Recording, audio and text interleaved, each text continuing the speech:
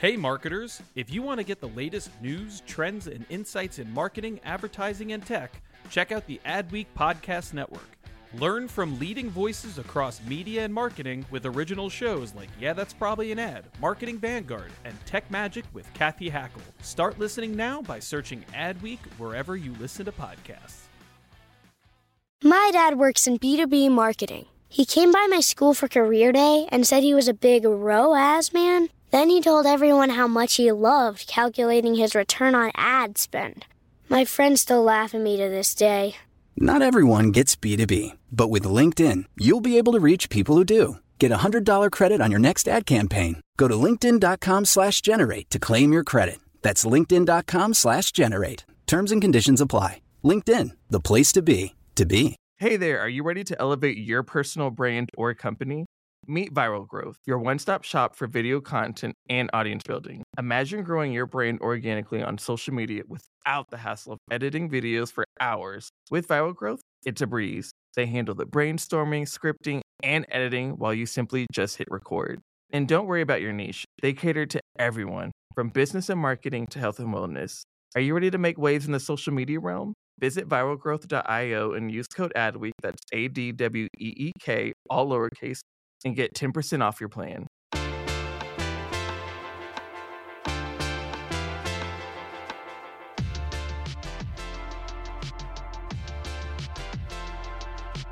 You're listening to Yeah, That's Probably an Ad, the show that takes a look at film, technology, pop culture, Black Swan, because in the end, everything is an ad. Hello, I'm Shannon Miller, the creative and inclusion editor here at Adweek. Joining me, as always, is my lovely co-host, community editor, Luz Corona. Hello, Luz. Hello, my friend. How are you? Oh, I just don't know. Everything. You know what? Same. I think everybody this week. Everything in me is just so ready for the long weekend. It's just... Yes. I mean, it's already September? Yeah, I know. I've been waiting to upload a September calendar on my fridge since like mid-August. So, this month is going to be crazy. It really, really is. And it's definitely a time, I think, towards the end of the year where a lot of us are kind of like nearing the end of our, well of energy. Like it's kind of like everything's kind of like winding down, building up that like want to be creative, and that like desire to be creative gets tougher and tougher. But there are agency folks that are doing very, very interesting things to sort of keep that well running. And we have a very special guest with us today to talk a little bit about an experience that she got to cover. Joining us is European creativity editor Brittany Kiefer. Brittany, hi. Hi, thank you for having me. So glad you could join us. So this story that we brought you on to talk about today took off like a bullet. Like I have not seen anything take off that quickly in quite some time. And it's because there was a really, really interesting story at the heart of it. The article is titled Why an Ad Agency's Creative Department Spent 2,500 Billable Hours Learning Ballet. I want to hear more about this. Yeah. Hell of a headline. I have so many questions. Yeah, so it's not quite Black Swan, but it is a good story. So how did you find out about it, first and foremost? So I met the leadership team of the Danish agency & when we were over in Cannes, and they just happened to mention that they had just wrapped up 6 months of ballet training. And I was like, sorry, what? Can we go back? Casual. Yeah. So interestingly, their entire creative department spent the first half of 2022 taking ballet lessons, and they didn't do this on the weekends or after work hours. They did it every Friday afternoon. They'd leave the office. Everyone in the agency was told no meetings with the creative department during this time, and they rented out a studio and took ballet lessons from a professional choreographer. And then they performed at the end at Tivoli Gardens in Copenhagen in their open air theater, which is one of the most famous stages in Europe. So no pressure. Jesus. And there's a cool video in the article too that kind of summarizes the experience, which, the first thing I thought of, aside from like the 10 million questions I have for you, is it's so obviously, of course, the creative agency who's doing this is going to capture behind the scenes footage and use that. So that was really interesting too. And I'm curious to hear what you guys thought when you first saw the video. It's a fun video. I mean, I loved seeing the shots that the creatives took in their homes of them kind of feeling frustrated and like struggling to practice. And it was definitely an interesting experiment that they all went through together. I was expecting a little bit more, not pushback per se. Well, yeah, pushback, because that is a very different ask outside of like your daily routine. Yes. And to do one that's going to be so physically, extraneous, because ballet is no joke whatsoever. And then I think to get to that place, you kind of have to admit that you've like hit a wall, right? And I think that would be really hard for creatives to be like, okay, something, not necessarily saying like something isn't working, but like, hey, we obviously need to push past some sort of barrier. I think would be kind of like difficult to admit before you take this very interesting journey. Yeah, I think it's a really scary and vulnerable thing that they agreed to do. And I asked Ola Hoffman, who's an art director and partner at the agency, and it was kind of his idea, him and his colleague Peter. So this started from an interesting place. Like, I think like a lot of creatives, they were feeling kind of burnt out and like kind of missing that creative spark that is the bread and butter of this industry after the pandemic and months of remote working. And they had this idea, like, what if we did something really outside of our comfort zones to push ourselves and kind of train the creative muscle, as they said, because there is a lot of research saying that you can train that muscle, that it is something that can be improved. So some research shows that if you do something outside your normal routine, it can reignite these creative juices. So they thought, what's the strangest, most uncomfortable thing that we could all do together? No one in the department is a dancer. Let's just learn ballet. I mean, personally, I quit ballet lessons when I was 3. I think it's really difficult. You took a stand at 3? Yeah. Good to know. It is not in my natural gifts. He had a really good quote. He said, "We needed to put ourselves in deep water, and the deepest water we could find is ballet." That's pretty cool. Yeah.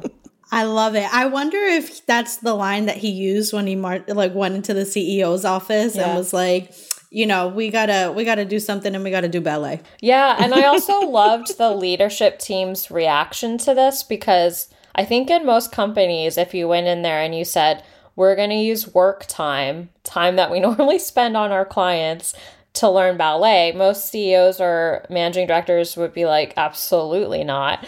Do this on the weekends. But the CEO said he just loved it. And he said, he told me it felt exactly like a good idea should. It felt stupid and totally useless. Which I think is like touching on the fact that when you're a creative, you have to come up with original ideas. And at first, that idea may sound impossible or may sound stupid, but together as a department, as a team, you can improve that, but you have to take a risk. That's exactly what Ola said. We have to take risks as creatives.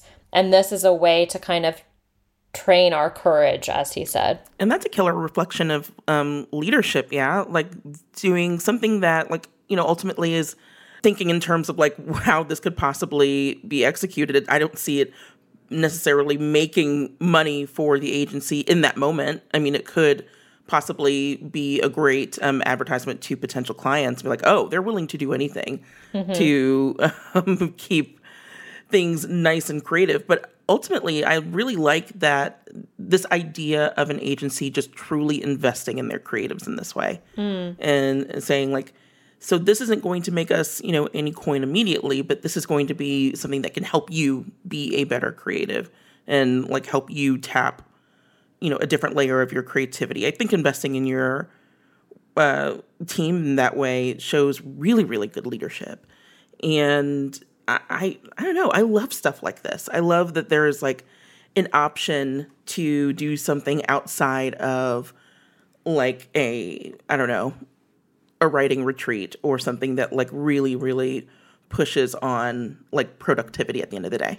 Yeah, I don't know about you, but if I'm feeling stuck like writing something, I find that if you go for a walk or a run or you do something different like cook or, any other kind of activity that's not using your typical brain waves, like you can come back to that idea and feel refreshed. And the professor they spoke to said that having fun can enhance creative ideas, but also doing something outside your routine, outside your comfort zone can kind of change the way that your mind works. But it's an interesting conundrum, I think, for the creative industry because a lot of businesses, they're obviously driven by profit. So they're not willing to take this kind of risk or this time out to nurture their creative talent. And creative talent doesn't just have to be in a creative department. It can be anywhere in the business.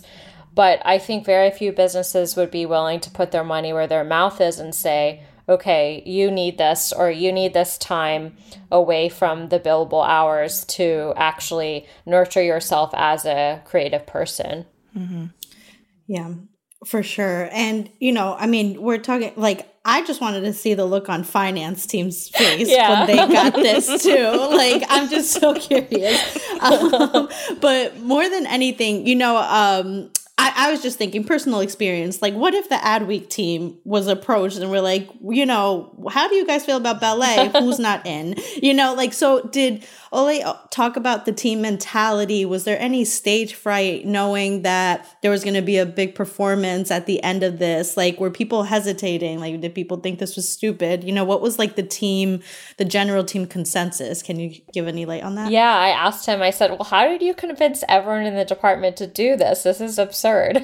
And he said, like, we kind of tricked them into doing it. So we went into a room with everyone and we said, okay, who does not want to be part of the ballet company? And no one raised their hand because it was like FOMO, like they didn't want to be like the odd one out to say, no, I don't want to do it. And so they all went on this journey together, which I think is, it makes sense that they said later on it improved how they worked together because it was this solidarity and like knowing that when you're performing this ballet, like one person out of step or out of sync can kind of like mess up the whole dance. So you all really have to work closely together. And they also said like early on in the training, the choreographer said to them, you can't fake this. Like you have to have, the quotes are so funny, but you have to have the music and the dance in your bodies. And they, knowing they had to perform on a stage at the end of it, they realized like we can't like do this half-heartedly. We have to show up every single week and really commit to it. Oh yeah, if you're gonna be on an open air stage, you better be trying your damnedest. I love the part of the video. There's always a part in like these missions where you just think like it's all going to fall apart. Yeah. And so I love the one guy going, Daniel's out. This person's injured. Everything's falling apart in the end. It's like, because this is like blistering work. So it's like I said, if you're going to choose anything, like let me not offend anybody. I'm like, start small, like, but I guess depending on who you're talking about or who you're talking to, anything could be small or big, but just, it wouldn't occur to me to be like ballet. Like this is a safe activity for everybody, surely. What's really funny is the performance. So they did it at Tivoli Gardens, and the open air stage there is kind of famous for having performances from dancers all over the world. But they only invited their friends and family and colleagues to come to this. But then because it was kind of towards the end of the day and a lot of tourists were leaving the park, people were just stopping like, oh, what's about to happen here? So it ended up being like hundreds of people, including a lot of random people they didn't know, showed up for the performance. That's the risk. Yeah. Hey there, podcast fam. Are you ready to break free from the social media rut? Hold on to your hatch because we've got just the thing for you. Meet Viral Growth, your one-stop shop for leveling up your online presence. Whether you're a personal brand or a company, they've got the tools and know-how to take you to the next level. With Viral Growth, forget about those endless hours of video editing. They handle everything from brainstorming to polishing your content so you can just focus on being awesome. And guess what? We're hooking you up with a sweet deal.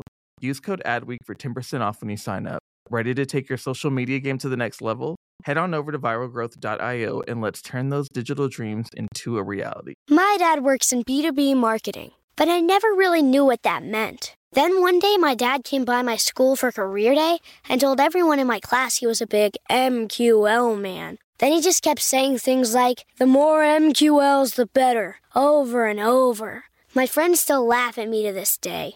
I think it means marketing qualified lead. One thing's for sure. I'll be known as the MQL man's kid for the rest of my days. Why couldn't you just be a fireman or a lawyer? Why? You ruined my life, Dad. Not everyone gets B2B, but LinkedIn has the people who do. And with ads on LinkedIn, you'll be able to reach people based on job title, industry, likelihood to buy, and more. Start converting your B2B audience into high-quality leads today. We'll even give you a $100 credit on your next ad campaign. Go to linkedin.com/generate to claim your credit. That's linkedin.com/generate. Terms and conditions apply. LinkedIn, the place to be, to be.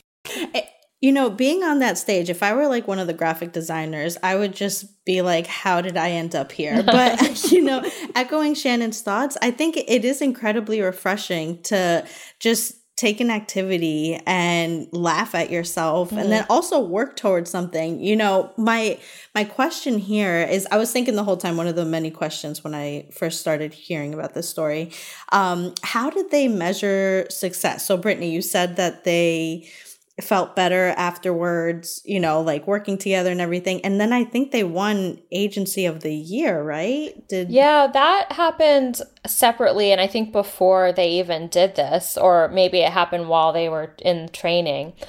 I think what's refreshing about it is that they didn't go into this like as if they were doing a campaign where they had certain measures of success and what's our ROI. Like, it was a weird experiment that they thought, we might not get anything out of this, but let's see what happens. And just anecdotally, they say that since they finished the training and did the performance, they do notice that they're working together in a different way, that the team is kind of more tightly bonded together because there was a wide range of, you know, ages and backgrounds in the department.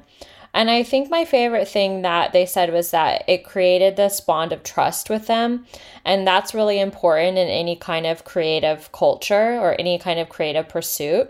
Like, you have to, I always think for advertising creatives, that's such a vulnerable position because you have to put yourself forward for these creative reviews and have your work criticized, and, you know, something as vulnerable as a creative idea can just be ripped apart or changed. So it created this trust between all of them, which is really crucial because there's this atmosphere now of, if you have an idea that you might think is stupid or something you want to add or say, you can say it because this is a safe space. Like, we all just humiliate ourselves on a stage as ballet dancers. Like, you know, you can say anything you want here. And I think that's really important. And it's kind of the elusive ingredient that a lot of companies are seeking when they're trying to create work. It's the great equalizer. Mm-hmm. Like, everyone's starting at like the same level, which is like can be like a huge factor in like team building too. Like, sometimes there's some environments where you're still you could be working there for like 3 years and still feel incredibly intimidated. Yeah. Just based on like the level of seniority and the level of talent in that room. But if you have this like extreme team building where it's like, hey, we're doing something where we all suck. Yeah, they said that. They said that's exactly why they chose ballet, because no one had any experience. Everyone would be bad at it. So it had to be something that everyone was equally inexperienced.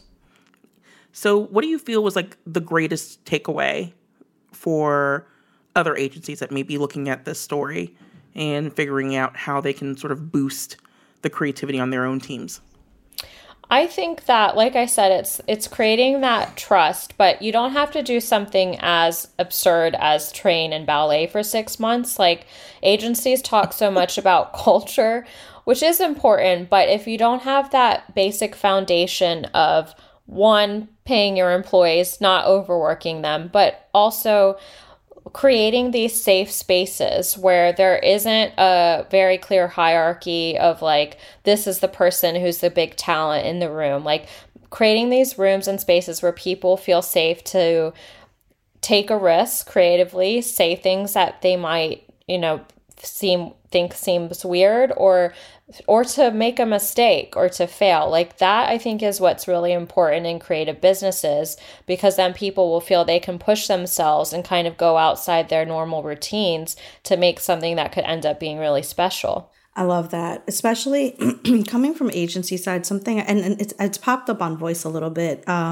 where it was very common to see creatives feeling burnt out, just because in an agency setting, you're on pitch teams, you are getting requests from the client to, what about this big moment? How could we jump on this big moment? And then you have to work on the whole another campaign. So this is really refreshing to see, and it's just also really inspiring. And am I right, Brittany, in that this is kind of like the kickoff to a series that you're doing called Spark? Yeah, I'm hoping it will be. I mean, the bar is set pretty high with a story about ballet, but I'm really interested in how businesses are trying to reignite or foster creativity within them, because it's something that it's called a creative industry, but it can seem really elusive, and everyone is talking about burnout and, the great migration, or whatever term we're using now. Resignation. Resignation. Yes.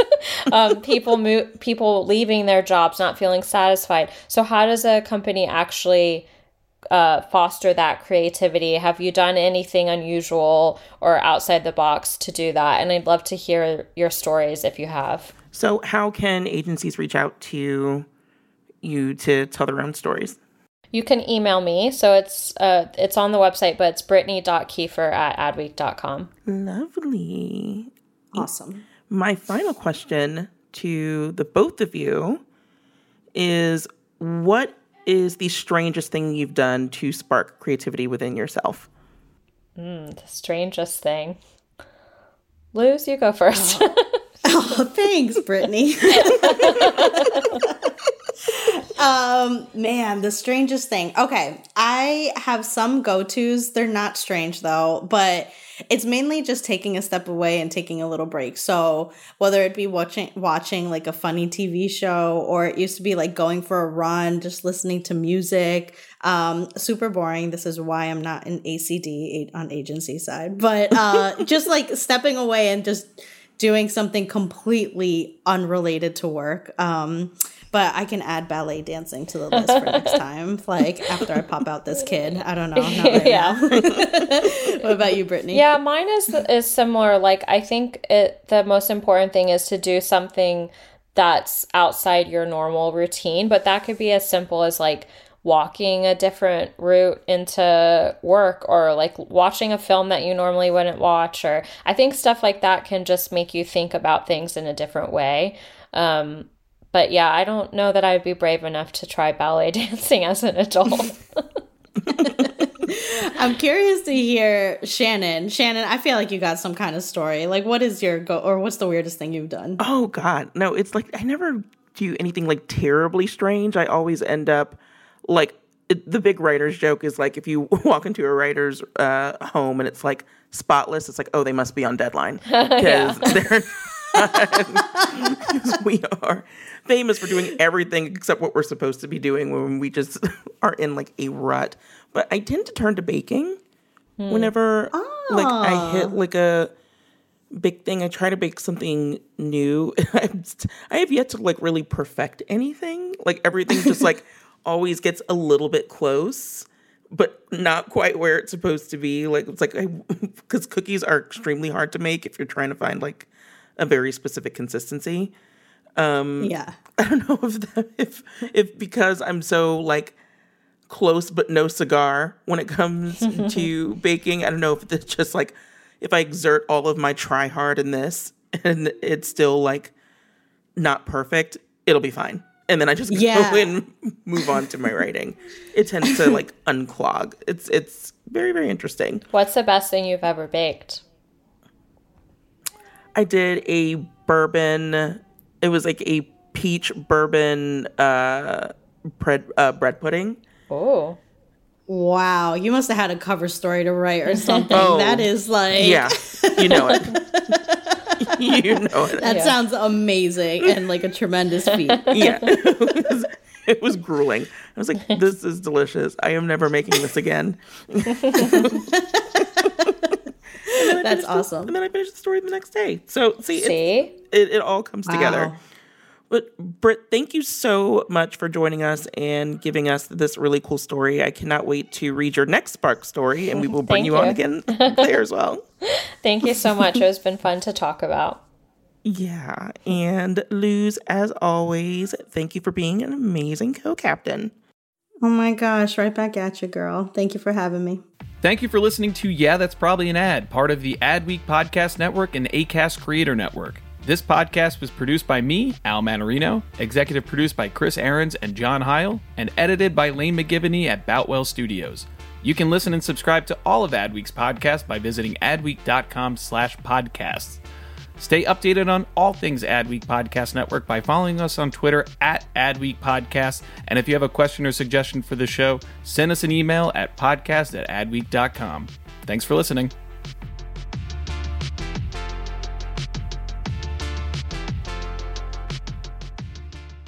Hey there, podcast fam. Are you ready to break free from the social media rut? Hold on to your hatch because we've got just the thing for you. Meet Viral Growth, your one-stop shop for leveling up your online presence. Whether you're a personal brand or a company, they've got the tools and know-how to take you to the next level. With Viral Growth, forget about those endless hours of video editing. They handle everything from brainstorming to polishing your content so you can just focus on being awesome. And guess what? We're hooking you up with a sweet deal. Use code ADWEEK for 10% off when you sign up. Ready to take your social media game to the next level? Head on over to viralgrowth.io and let's turn those digital dreams into a reality.